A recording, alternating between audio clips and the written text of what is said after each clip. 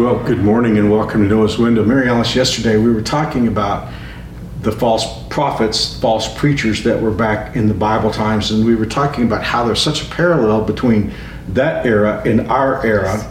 And I want to go back to the book of Ezekiel, and I want us to look at a couple of verses.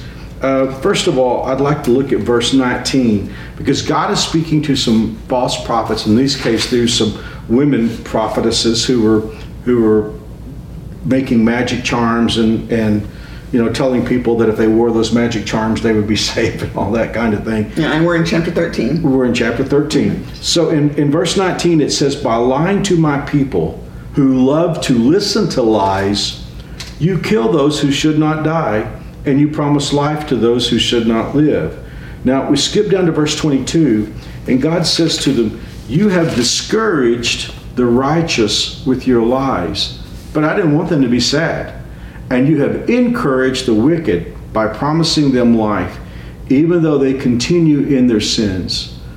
Wow. I especially think about that last verse where God said to these false prophets, "You have discouraged the righteous by your lies." And God said, "I did not want them to be sad." Mm-hmm. And then God said, "You have encouraged the ungodly." What do you think about that? Well, that's such a picture of today. And Satan clearly wants to discourage us when we want to live for the Lord.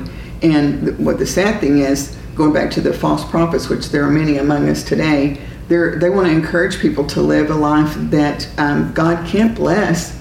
Mm-hmm. And promising them life. It's okay. It goes back to some things we've been talking about in book by book. I think that way of thinking is very old. Clearly, this is ancient times, and it's the same old story. It doesn't matter. It doesn't matter that you're living a wicked life. Either God's not looking, God doesn't care, God isn't going to hold you accountable. And at the same time, the people who are righteous are portrayed as the wicked, and they're discouraged. Everything's flipped around. Well, I feel that today, don't you? Yes, I mean, absolutely. If I know the message is coming from Satan's crowd, I'm not surprised. Yes. I expect God's message to come from God's people. Mm-hmm. But when people claim to be God's crowd and they're giving Satan's message, it really is discouraging, because you're troubled. You're thinking, well, there are people out there who think they're hearing the word of God, but instead they're hearing the word of Satan. But they think they have a relationship with God, and it really is discouraging. I mean, you were reading to me about Christian Music Awards the other night, and then there was this so-called Christian singer who is a drag queen. He used to be a worship pastor at a church, and now he's a drag queen, and he's writing these songs with these horrific lyrics, but he claims to be doing Christian music. And you look at something like that, and doesn't that just it just makes you want to put your head in your hands. But the thing of it is, Satan should be recognizable to us. He has only a small bag of tricks, and that's the same old thing.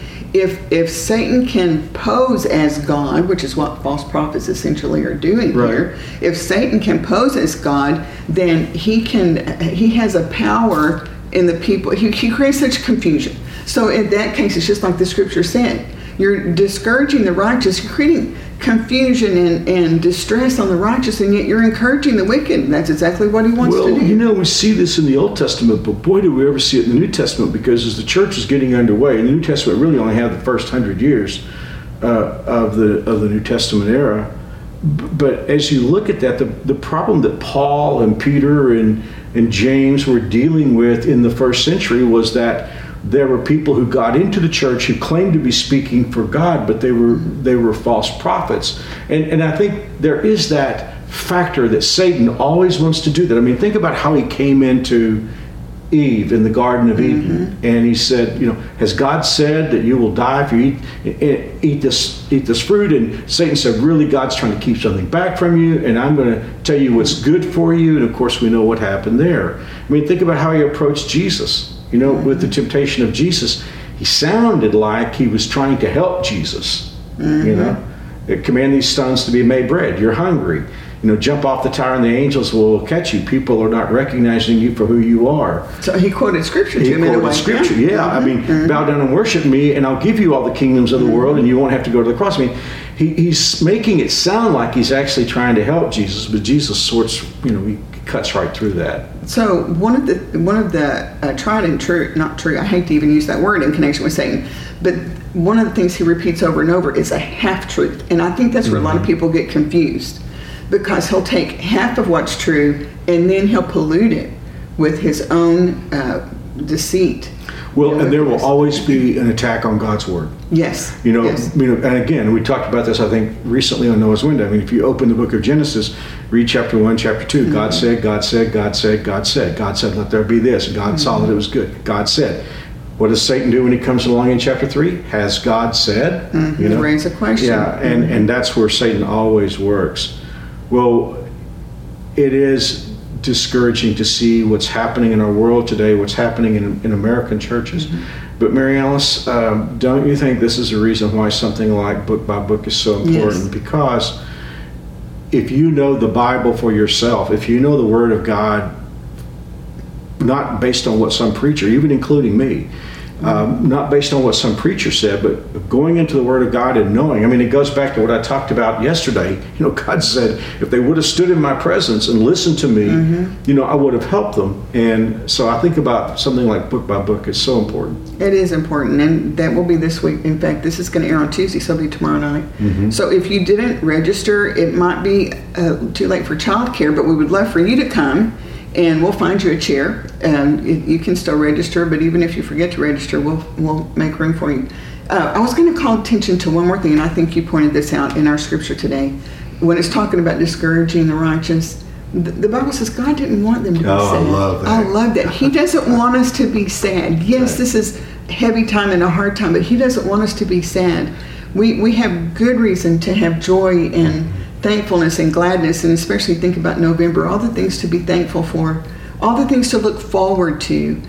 So He doesn't want us to be sad. Yeah, I think I've tried to get as much as I can into that time frame, and then also look at it in terms of our time frame as well.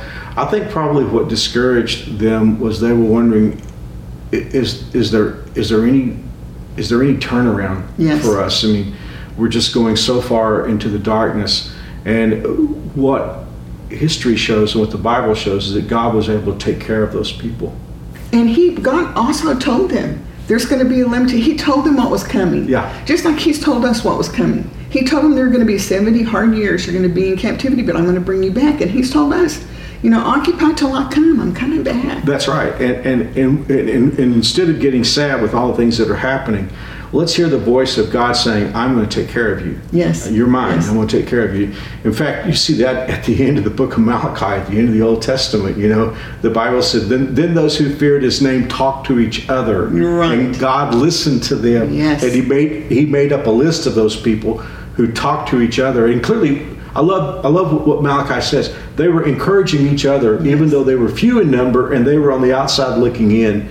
They spoke to each other, and the Lord listened to them. I think that's beautiful. Yes, so we can encourage one another, and we can represent well by having joy and not being sad, even in difficult days. Yeah, I guess that's what we're doing here on Noah's Window today. Like Malachi, we're talking to each other. Yes, I love that. Well, Mary Alice, would you pray for us today? Yes, let's pray. Father, we love You, and we're so thankful that we can have Your Word that we can read and study for ourselves. And I pray that You would just bless each of our Noah's Window family, even today, Father, as they open Your Bible and dig in and study and look for the truth of Your Word and Your will, and to know and understand You better each and every day. I just pray that You bless them for that desire that they have in Your heart. I know, Father, that You're going to honor that and grow them in their faith. I pray that You would provide for them whatever challenges they're going to face today, that You would just be present with them, draw them into Your presence, wrap them up in Your love. Father, we're just so thankful for Your careful watching over and Your faithful love that never fails. And we're going to thank You for that, Father, and ask all these things today. In Jesus' name, amen. Amen. Thank you, Mary Allison. Thank you for joining us on Noah's Window. God willing, we'll be back tomorrow. Yes. God bless. See you soon.